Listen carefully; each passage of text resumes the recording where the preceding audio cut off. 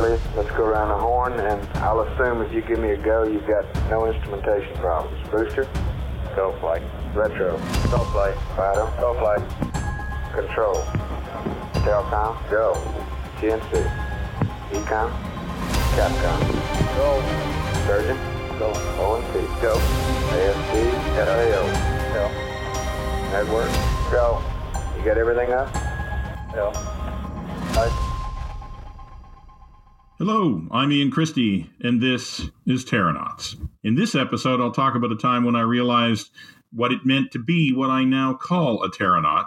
To do that, I have to go back to the mid-1990s when I was working at the Johnson Space Center in Houston, Texas. I was a newly minted PhD graduate working for a small Canadian company called Neptech Design Group. I was so newly minted that I had handed in my thesis to the registrar's office on my way out of town to drive to Houston with my wife, our 2 cats, and all of our earthly belongings. I was going to Houston to work on a project that was known as the Space Vision System, or SVS, and it would eventually be used to help build the International Space Station. At the time, though, in 1993, the plan for what became ISS was not even really fully formed. The basic idea of an international space station had barely survived the budget cycle in both the United States and Canada, barely 3 years previously, and then only with the promise of significant changes to that original plan, which had been called Space Station Freedom. The new station, christened imaginatively Space Station Alpha, was in the planning stages. It would, with Russian participation, eventually become the ISS. The plan for Space Station Alpha was to build the station using the Space Shuttle. The main components of the space station would be loaded into the shuttle payload bay, launched to orbit, and installed using the Canadarm, or SRMS, Shuttle Remote Manipulator System, as NASA called it. The NASA group that was responsible for the Canadarm, the robotics section of the Mission Operation Directorate at JSC, was studying the plan, and they had a concern. The task of mating the space station modules on orbit was a bit daunting. The modules were very large, 16 feet or 5 feet in diameter, and the tolerances of the docking interfaces that would connect them was quite small. It was about the equivalent of parking a Greyhound bus in a parking stall with only 5 centimeters or 2 inches of clearance on either side. Only it was worse than that because the astronauts who were parking those buses were not on the bus. They were sitting in a room looking at a television camera that could only see the front left fender of the bus. The robotics section believed that the job could not be done without some way of providing an accurate guidance cue to the crew when they were operating the arm. They believed that they might have a way of providing that cue based on the results of Canadian astronaut Steve McLean's flight on SDS-52, where he had done an experiment that featured the Space Vision System. The SVS worked on the principle that if you put targets consisting of black and white dots on the big space station elements, a camera could pick the targets out of the background, track them, and use their positions in the camera image to determine where the space station element was and how it was oriented in space. The robotics section thought that they could use this idea to solve the problem of building the space station by using SVS to generate guidance cues during those operations. They asked the Canadian Space Agency and Neptech to help them prove this concept.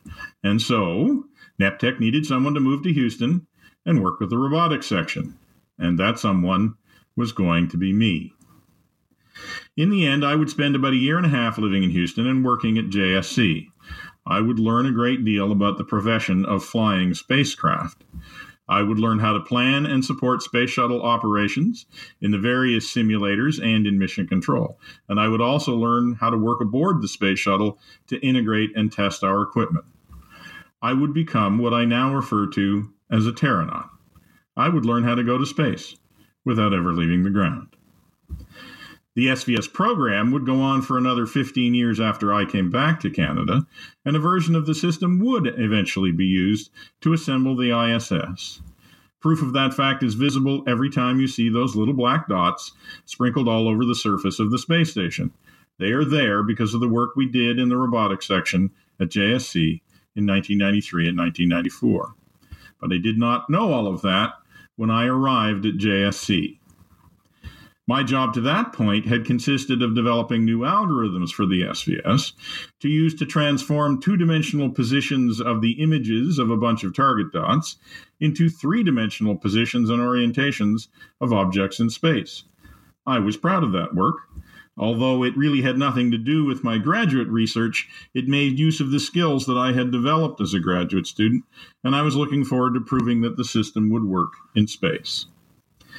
I now know that the list of things I did not know was dauntingly long. Luckily, I did not know how long, or I probably never would have signed up for the job. I got a small window into the scale of my ignorance on my very first afternoon at JSC.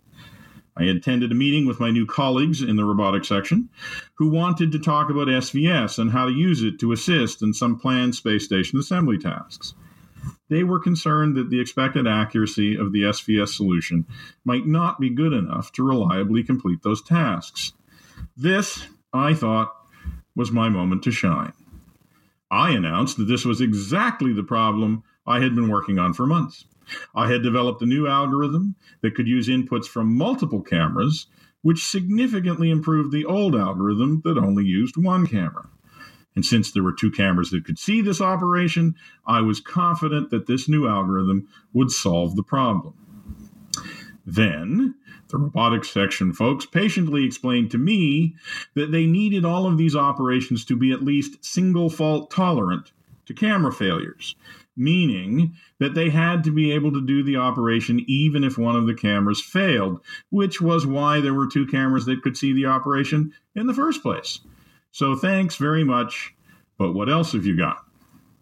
Well, the fact of the matter is that I had nothing except a new appreciation for a fundamental truth that every young graduate learns when they get out into the real world. And that is that while solving problems when you get to define all of the constraints can be a challenge, solving the problems the way the real world constrains them is a lot harder. We would eventually prove that the space vision system could produce guidance cues that were accurate enough to be used to assemble the space station. But it would take about another 5 years and a lot of analysis and a lot of testing, both on the ground and on the space shuttle on orbit. In the end, we came to realize that the accuracy we needed was about 1 part in 10,000.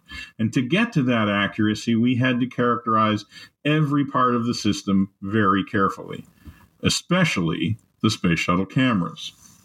We also quickly figured out that the camera's performance in space was different than it was on the ground in certain cases. So we would need to test the cameras on the shuttle while it was on orbit. And that's how I came to be sitting in the Mission Control Center with a rack full of equipment, intently watching a video of black dots. You see, in order to test the cameras, we had gotten permission and had mounted target dots in the shuttle payload bay where they could be seen by the aft payload bulkhead cameras. Once the targets were mounted, we would go to the Mission Control Center during a shuttle mission, and when the crew on orbit was asleep, we would aim the cameras at the targets. Then we could record video, and we could pass the video through the SVS unit on the ground and record the results. And that way, we could vary all of the parameters of the camera, including zoom, pan, tilt, and about 3 others that I have since forgotten, and we could determine the impact that they would have on the accuracy of the SVS solution. So during these flights, my job consisted of sitting in the robotics section back room at Mission Control and spending literally hours recording video of black dots on a white background, and then taking and recording measurements with the SVS unit. And then changing a single camera parameter and doing it all again, and again, and again, and again. It was exactly the kind of job that gets assigned to junior engineers and scientists the world over. It was repetitive and it could be mind-numbingly boring. But it was also essential that it be done carefully because it had to be done exactly the same way every time to preserve the integrity of the data. So, in a very real sense, though, it was an utterly unexceptional thing for a recently minted graduate to be doing as part of a large engineering project. Until Well, to understand the until, you have to understand a bit more about how commanding the space shuttle cameras from the ground worked. To move the cameras, I had to talk to another flight controller who was called Inco. Through his console, he could issue commands to the cameras. But the way the command link worked, he could only issue discrete commands. So to tilt the camera a few degrees, he had to issue a tilt command, and then, when the camera was pointed in almost the right place, he would issue the stop command. Only sometimes the camera didn't stop, which is what happened one night in the middle of testing when I asked Inco to tilt the camera up.